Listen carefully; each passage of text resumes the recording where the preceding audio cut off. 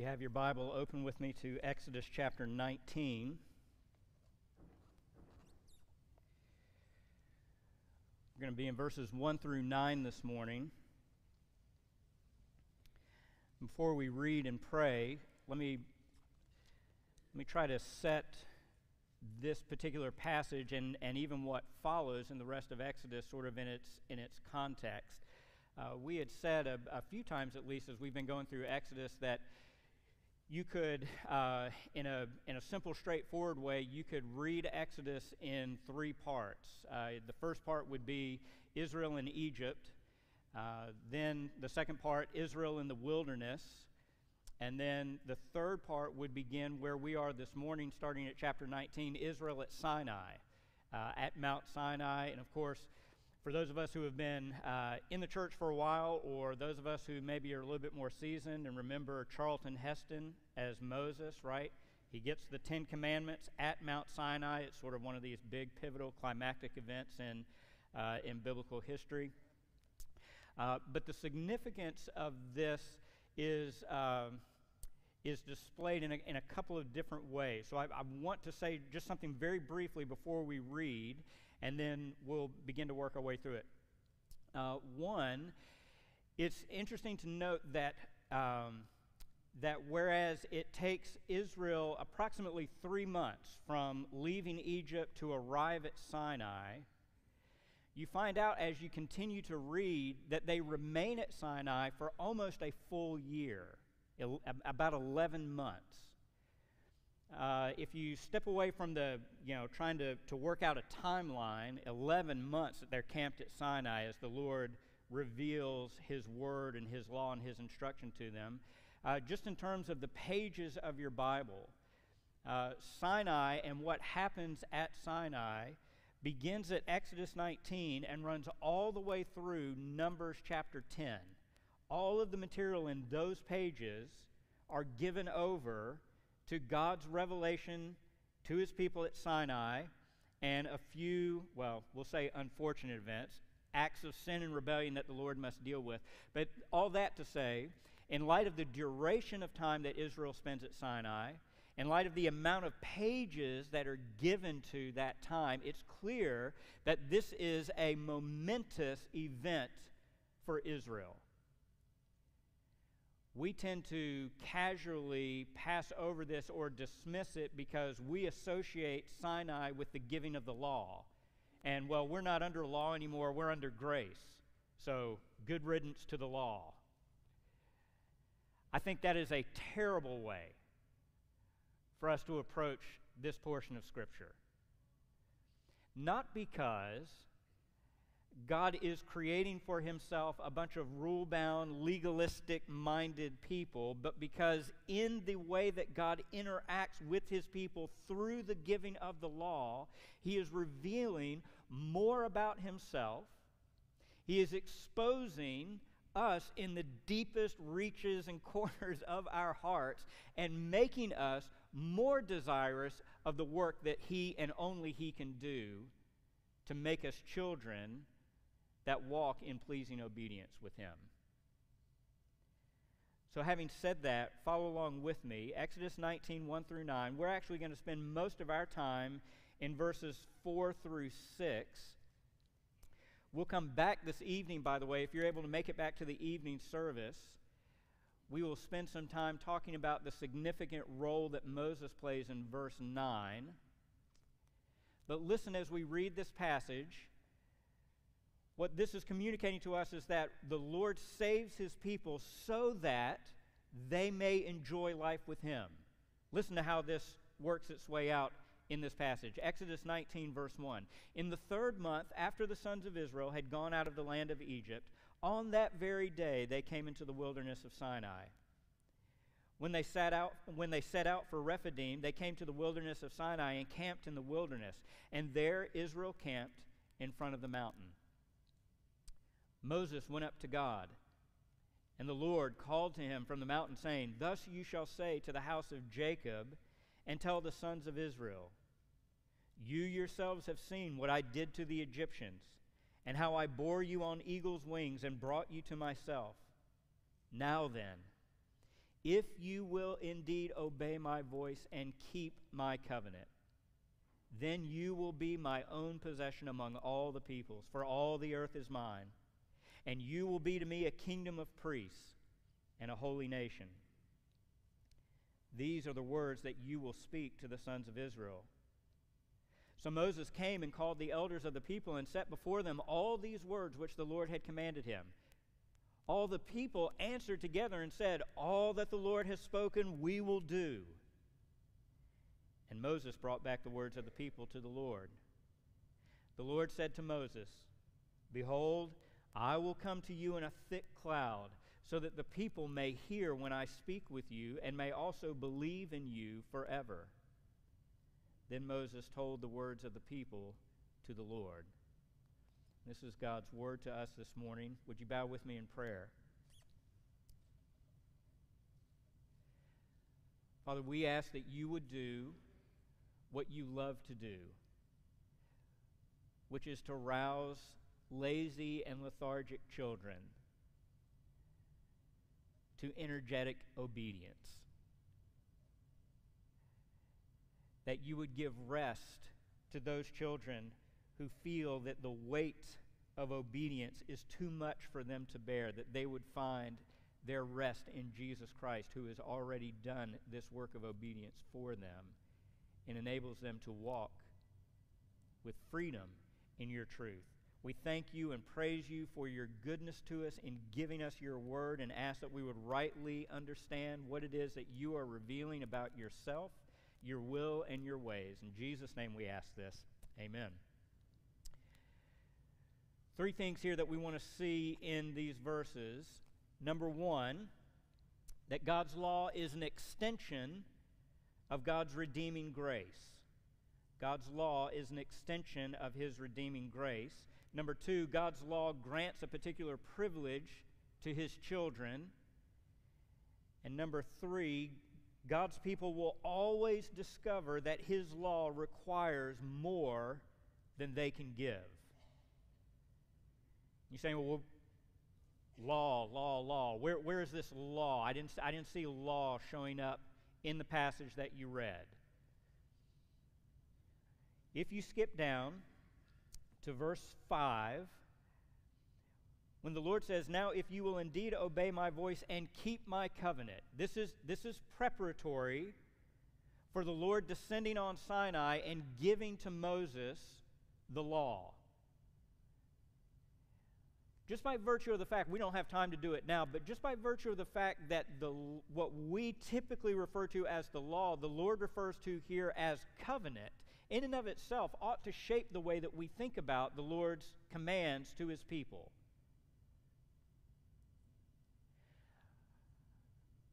All that being said, this is a summons to get ready to meet the Lord so that the Lord will issue forth his covenant law to his people. In the flow of the story of Exodus, basically the way that we are to put these pieces together is to recognize that because the Lord has saved, has redeemed his people, set them free from their captivity and slavery in Egypt, and now offers them new life, it is by his grace and mercy, his love for them, that he does not just leave them to try to figure out life for themselves, but in his covenant law, he tells them what life ought to look like for their good and for their blessing.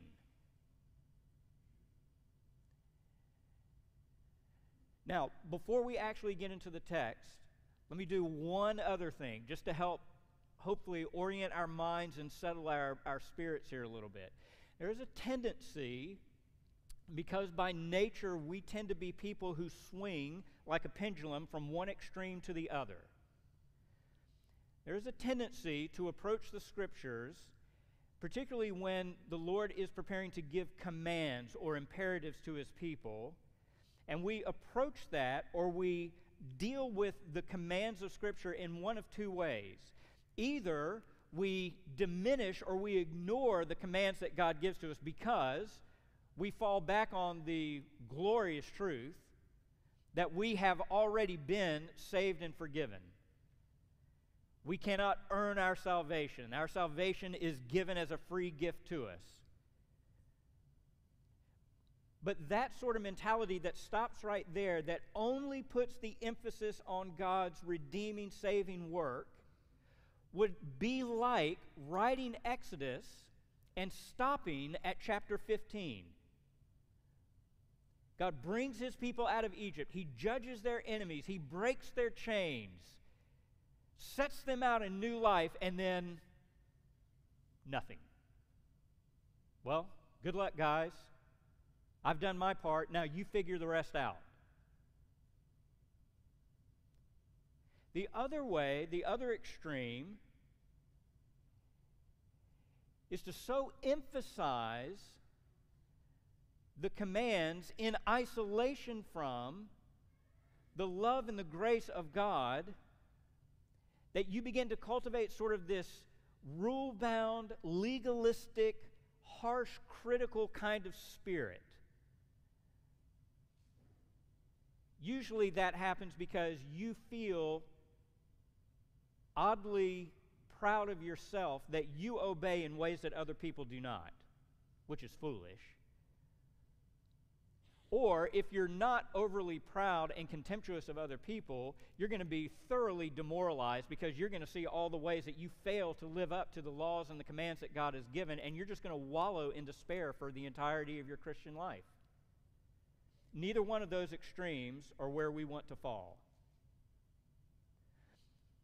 But because there tends to be such an emphasis today on freedom, on grace, on encouraging people, not wanting them to feel awkward or uncomfortable, not putting any demands upon them, look with me, keep your place here in Exodus 19. Go to 1 Peter chapter 1.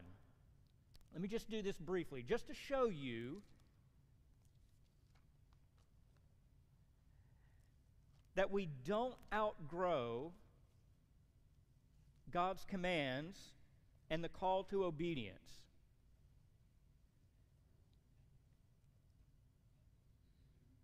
Chapter 1, verse 2. Peter says that we are chosen according to the foreknowledge of God the Father by the sanctifying work of the Spirit to obey Jesus Christ and be sprinkled with his blood. Skip down to verses 14 and 16, or 14 through 16. Notice what Peter says there. As obedient children, do not be conformed to the former lusts which were yours in ignorance, but like the Holy One who called you, be holy yourselves in all your behavior, because it is written, you will be holy, for I am holy. And again in 1:22. Since you have in obedience to the truth purified your souls for sincere love of the brothers, fervently love one another from the heart. This is all in the first opening chapter of Peter.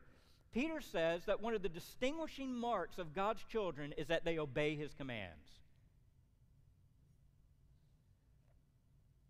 If you flip one page over to 1 Peter chapter 2, look at what Peter does with the passage that we just read in Exodus 19. 1 Peter chapter 2, verse 9.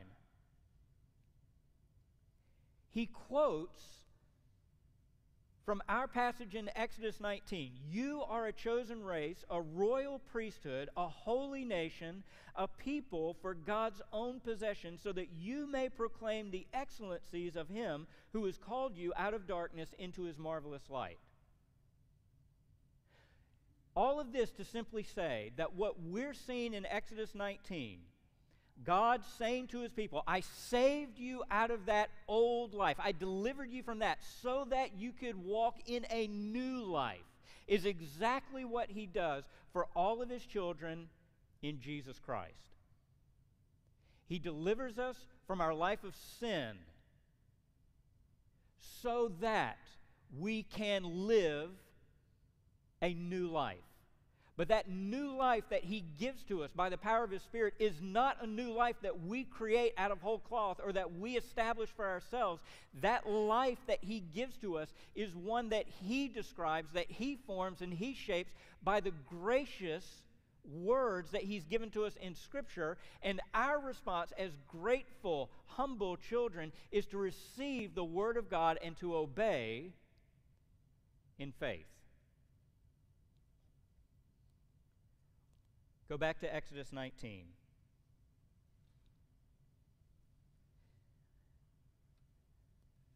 God is getting his people ready to receive his law covenant, commands, instructions on how they are to live now that they are entering into a new life with him.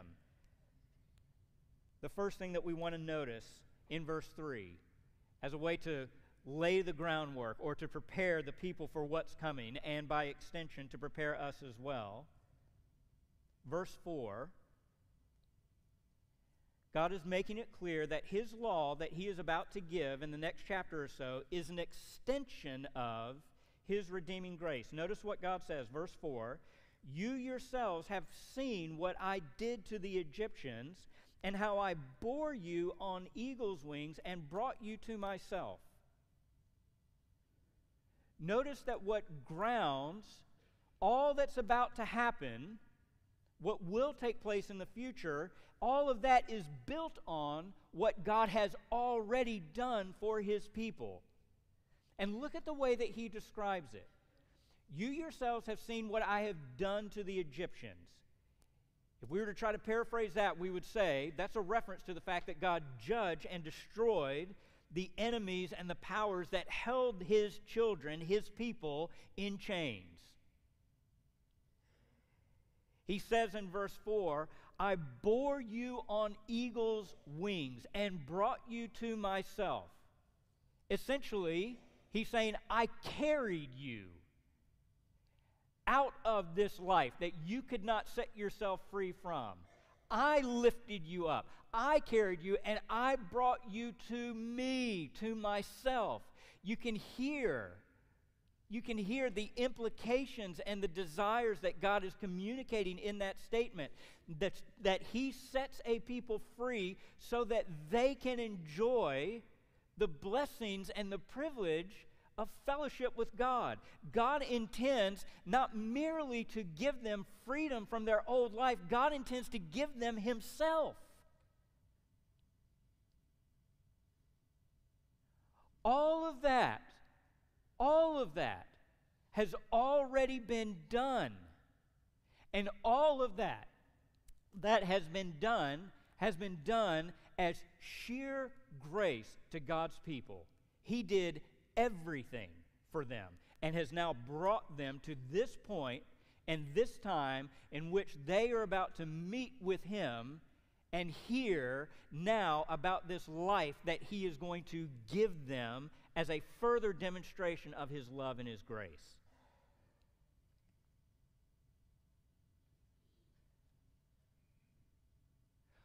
Once again, because in the next several pages we begin to get into things like the Ten Commandments, and we get into legal dictates about how we're to interact with our neighbors or other countries, or rules and regulations for worship and the tabernacle and all that, we very easily lose sight of this setting, of this stage, that God is doing something good and great for his people, and we easily drift back into this sort of legalistic mindset.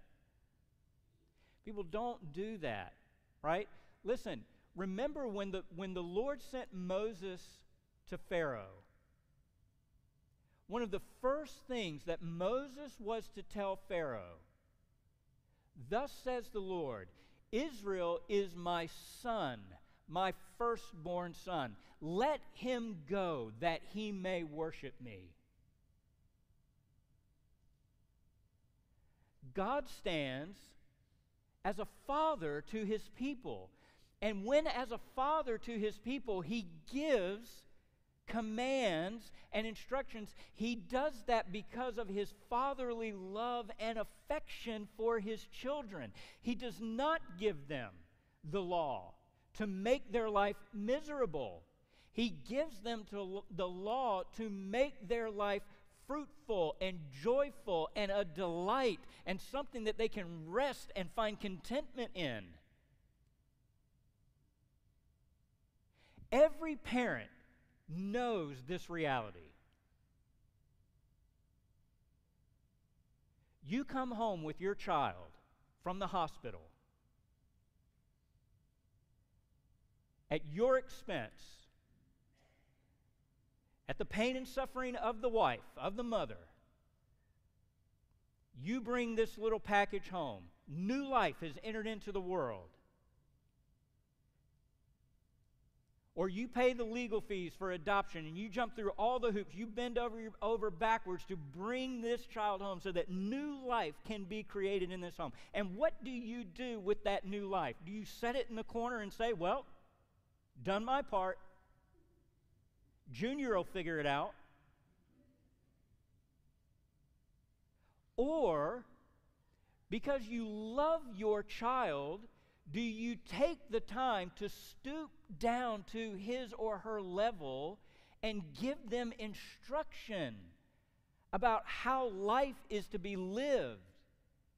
Do you warn them about the dangers of playing in the street, or playing with electrical outlets, or touching a hot stove? Do you do that because you intend to be a cosmic killjoy for your child? No. No. You do it because you love them, and your commands, your instructions to them are meant to be for their good, for the thriving of life. And that is what God is doing with his people here. He has given them new life. He has created something out of nothing. They once were not a people, but now they are. And God in his grace does not merely just cast them off and let them try to wander around aimlessly, figuring out what they are going to do with this new life, but he says, now that you have this new life, here is how you are going to find maximal delight. Here is where peace will be found. Here is where contentment will be found. And he gives them his law.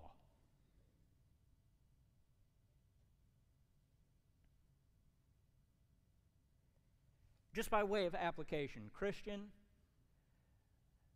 be sure that you keep this order set in your mind. A Christian, a son or daughter of God, obeys because they have been saved. They do not obey in order to be saved. There is no amount of obedience, there is no amount of law-abiding that you or I could offer up to God that would cause him to turn to us in a favorable way and say, well, I wasn't going to give this guy the time of day, but look at how well he's done with my commands. I guess I'll take him now.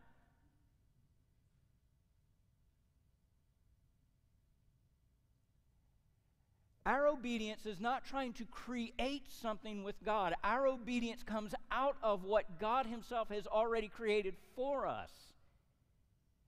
And because of that, our obedience to the law of God, to his command, becomes a law of liberty for us. It becomes a way that we demonstrate our gratitude to him for what he's done, and in a way that we live and demonstrate to everyone else that this is the life that I want to live because my eyes have been opened to see the beauty and the treasure of God himself.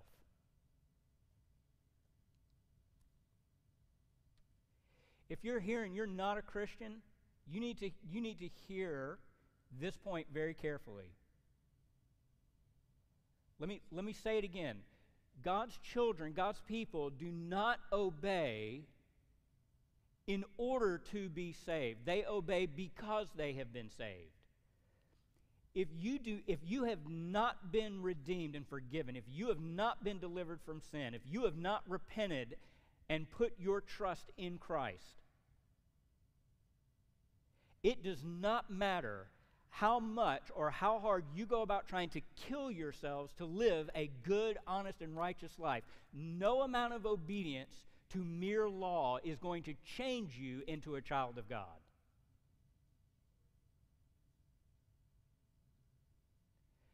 My kids bring a friend home to hang out with the family or to eat supper with them. The rules that we have in the Merritt household now apply to the stranger who has been brought in.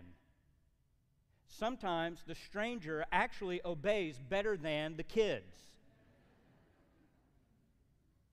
But at the end of the day, even if the strangers obey better than the children, they're still strangers to the family.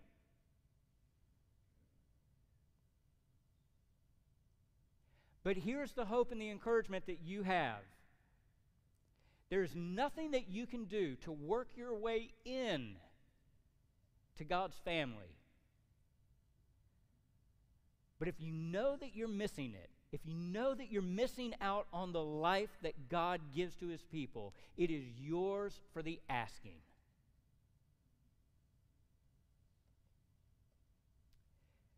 Number 2. Not only is God's law an extension of God's redeeming grace, God's law grants particular privileges to His children. Look at verses 5 and 6. Remember, verse 4 is what God has already done. He has already delivered them. He has already carried them and brought them to Himself. He's done all of that. Verse 5, now then, now that all of this has been done, now that you're here, now that I've brought you to myself, now then, if you will indeed obey my voice and keep my covenant, then you will be my own possession among all the peoples, for all the earth is mine. You will be to me a kingdom of priests and a holy nation. These are the words that you will speak to the sons of Israel.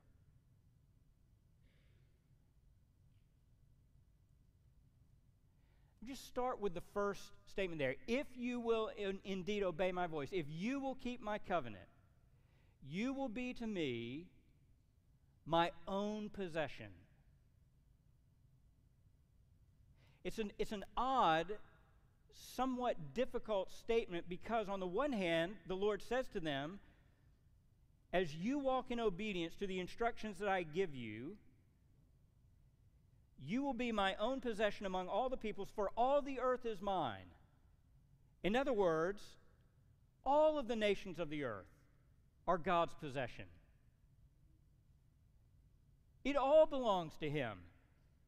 Whether they want to admit it and acknowledge God's sovereignty and His lordship, His rule and reign or not, it's all God's. But what's being said here is, but for you and you alone, there will be a special way that I lay claim to you in a way that I do not lay claim to any other nation on the face of this earth.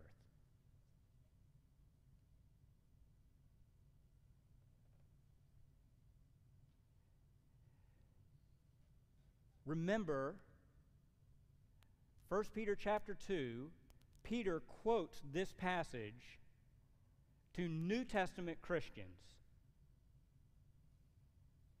Says that you are a chosen race, a royal priesthood, a people for God's own possession. He is quoting this. One of the unbelievable realities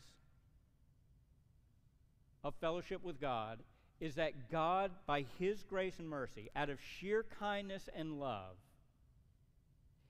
deals with His children in a way that He does not deal with anyone else.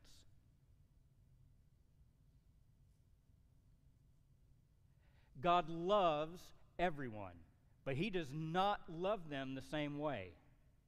He loves His children in a special way.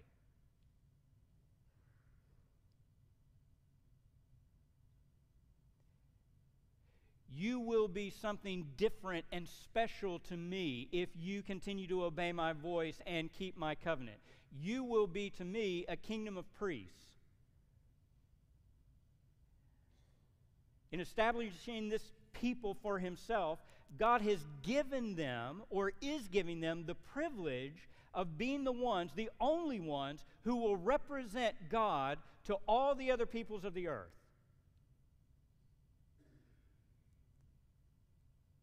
If they're going to find me, if they want to hear about me, if they want to know something about me, they have to come to you to get it.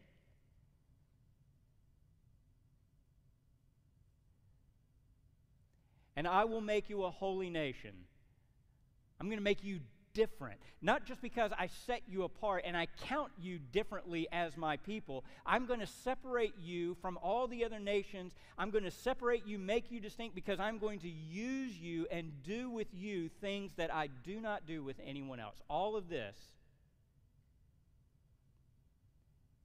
Israel is going to realize as they walk in obedience and as they keep covenant. Now, here's the dilemma. Look at verse 5, the very first line.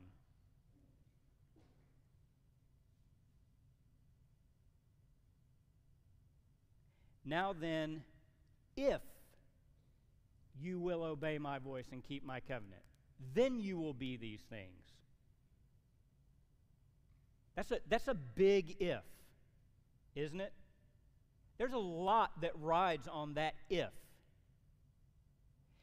If you obey and keep my covenant, then you will be a special possession for me. Then you will be my priests, my ministers to everyone else. Then you will be a holy nation. What if the if never materializes? Right? I'm not the only one who feels this tension, right? The if then. What if they don't? What happens? Hold your place here and go over several, I'm not sure, pages to Deuteronomy chapter 7.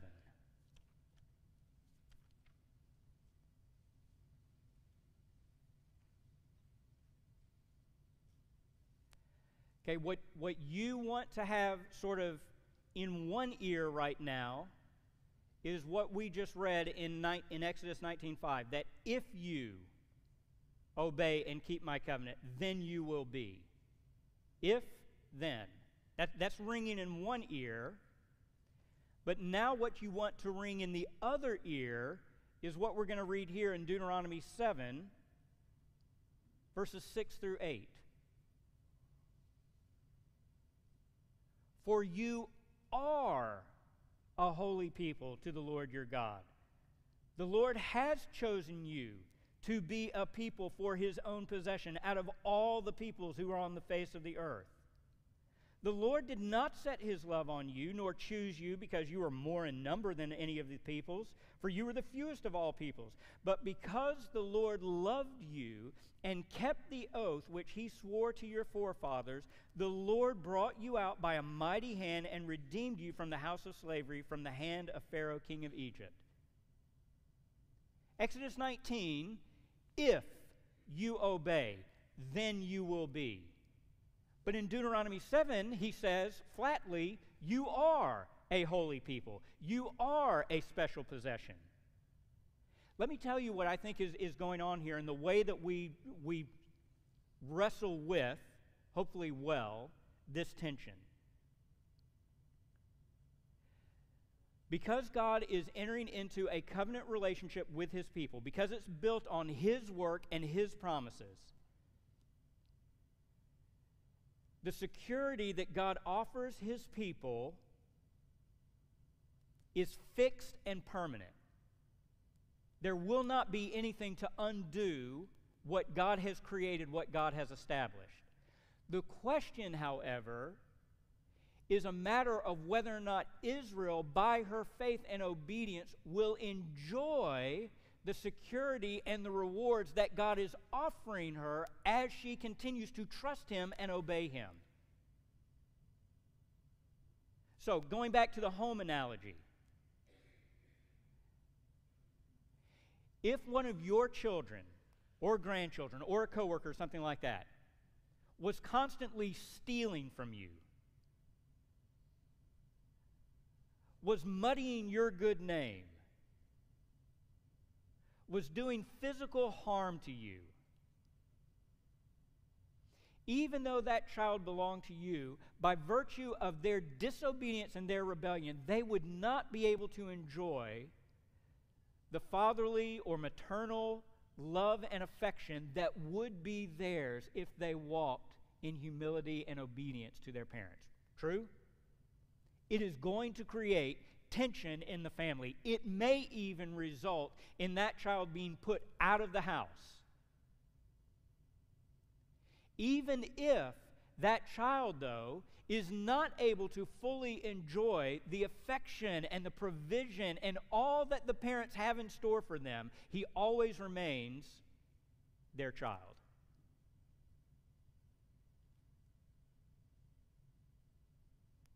I think that what God is indicating here is that Israel's ability to enjoy this new life is going to be conditioned on their obedience. In one sense, their confidence, their certainty that they belong to the Lord will be increased or enhanced as they walk in obedience to the Lord. Go to 1 John chapter 2. Let me show you a way that this plays itself out in the New Testament. 1 John chapter 2, look at verse 3.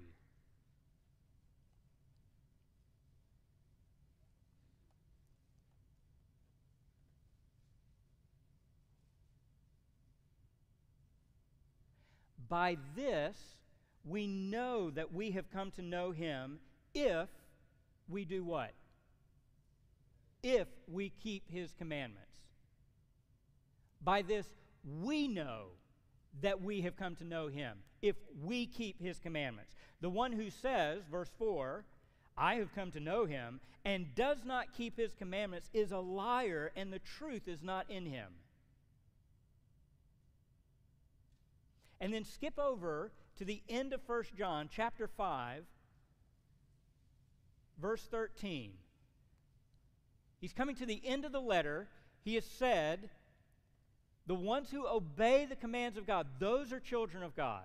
Those who love their brother and their sister as Christ commanded, those are the children of God. And listen to what he says, 1 John chapter 5, verse 13. These things I have written to you who believe in the name of the Son of God, so that you may know that you have eternal life. How will they know? How will we know that we are the Lord's special possession? How will we know that we are his ministers and servants?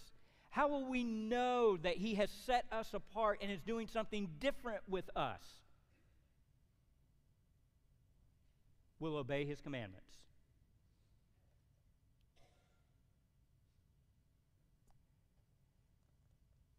And this leads us to the third point then. On the one hand, obedience is essential. It is a necessary mark for God's people, such that not walking in obedience with God calls into question whether or not you are in fact one of his children. Obedience is not optional. It's essential. However, and yet, but, unfortunately, whatever kind of connective word you want to use there, we will always discover, no matter how much we want to obey, we will always discover that God's law, that God's commands, that God's instruction requires of us more than what we can give. Always. You say, well, Merritt, that creates a major problem because you just said, or not you, Merritt, the Apostle John said that we'll know that we have come to know him. We'll have assurance of our salvation if we obey and keep his commandments. But you're now saying, turning on a dime and saying, but you'll never be able to do it. Well, thanks for that.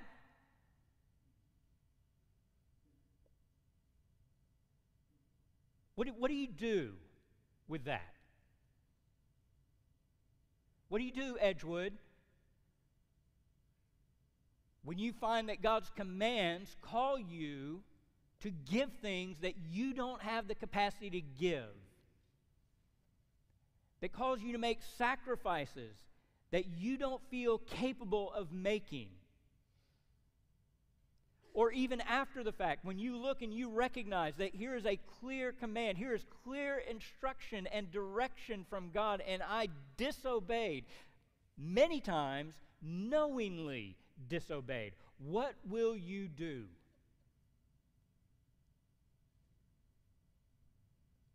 You better run to Jesus.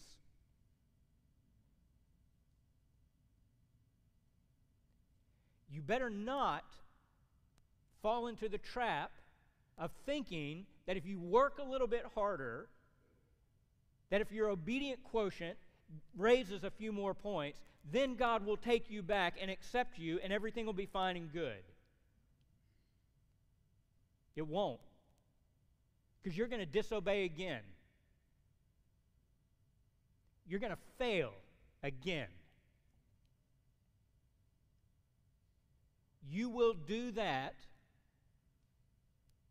You will fail, you will disobey before you even leave this church.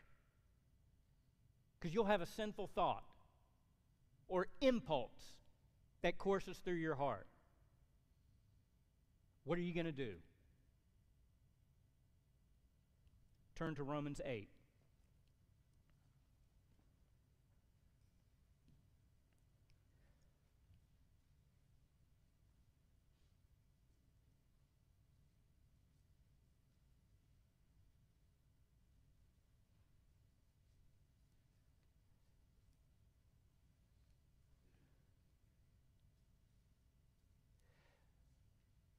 The problem with spending all of my time focused on the sheer letter of the law, on the commands that God has given,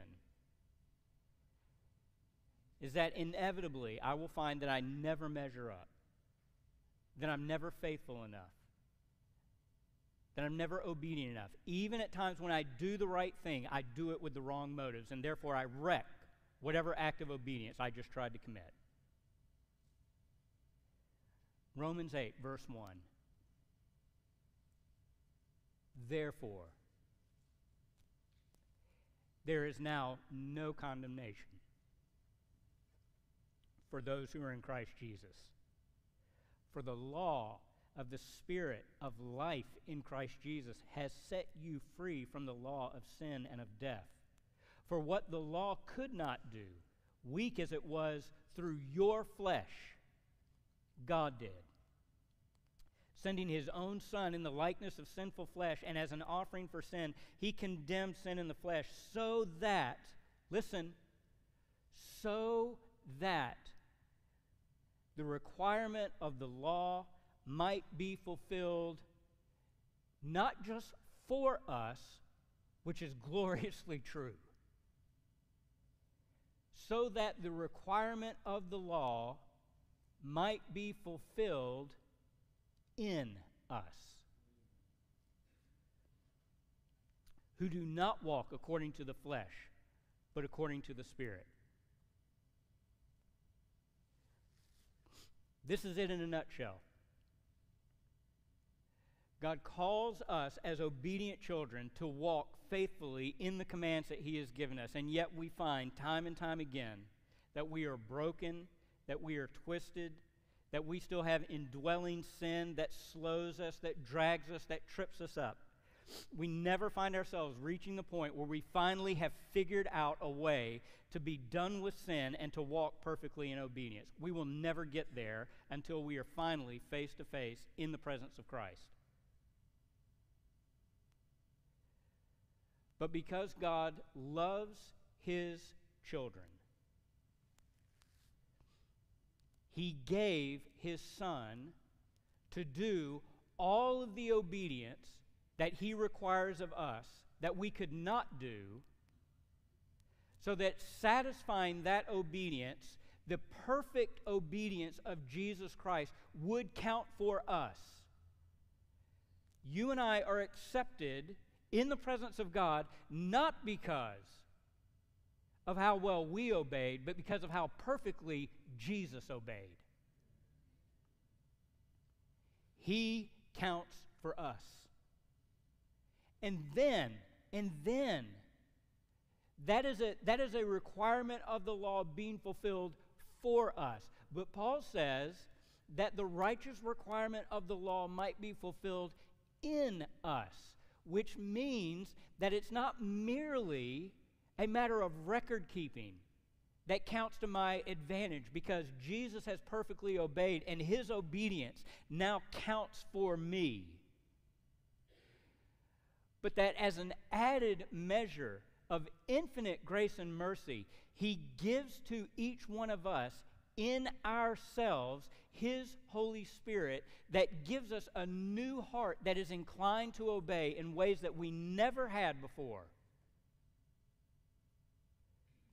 So that even when we disobey, that grief or that sorrow that we encounter, even that is a sign of God's goodness to us. Because that grief and that sorrow, that conviction that the Spirit gives us is a reminder, this is not who you are. This is not your life. This is not the way that it works. And God, by his Spirit, graciously draws his children back, sets them back on the right path, and gives them renewed, refined desires to walk in obedience, to please their Father with joy and with delight. That kind of heart attitude towards obedience is not anything that you can manufacture on your own. That is a gift that God gives to you. And that is a gift that will grow as you allow the Spirit to work in you and through you to will and to do God's good pleasure.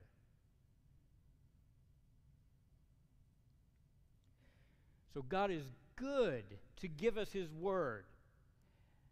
Not just with statements of what he has done or what is, but even when he gives us statements of commands, what we must do. Those are good, loving, gracious words that God gives to his children to give us direction in this new life. Our obedience to those commands opens up to us a full experience of all of the rights and privileges that we enjoy as children.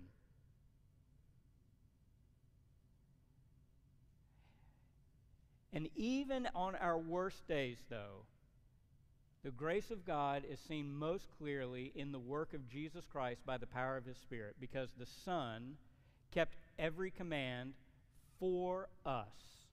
And the Spirit then gives us new life to walk as Jesus walked, so that day by day we are becoming more and more like him. Let's pray.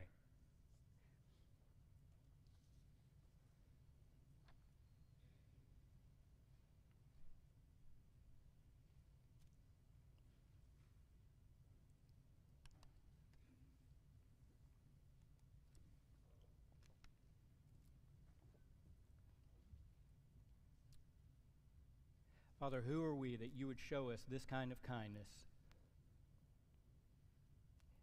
That you would deliver us from the sin and the depravity that we find ourselves in, and yet not leave us to ourselves, but continue to give us yourself through your word. We ask that you would give us hearts that long and that hunger for the Scriptures, because in them we find pathways of life. We see what it means and what it looks like to live life to the fullest with joy and with peace as your children. Separate us, Lord, from this world. May our trust and our obedience to you be a light to a lost and dying world. Do it, Father, by your Spirit, and do it for the sake and the glory of your Son, Jesus Christ, we ask. Amen. Amen. Let's stand and respond to God's word through song.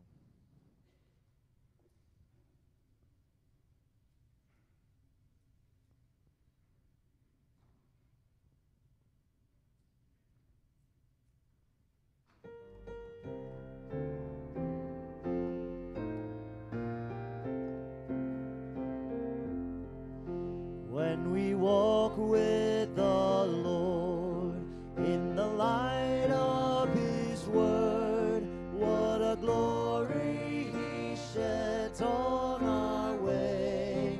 While we do His good will, He abides with us still, and with all who will trust and obey. Trust and obey, for there's no other way to be happy in Jesus but to trust and obey. Not a shadow can rise, not a cloud in the skies, but His smile quickly drives it away. Not a doubt nor a fear, not a sign or a tear can abide while we trust and obey. Trust and obey, for there's no other way to be happy in Jesus but to trust and obey. Not a burden we bear, nor a sorrow we share, but our toil He doth richly repay. Not a grief nor a loss, not a frown nor a cross, but is blessed if we trust and obey. Trust and obey, for there's no other way to be happy in Jesus but to trust and obey. Amen. Thank you for joining in song with us. And we close with Corinthians, 1 Corinthians chapter 15, verses 58. Therefore, my beloved brothers, be steadfast, immovable, always abounding in the work of the Lord, knowing that in the Lord your labor is not in vain. God bless.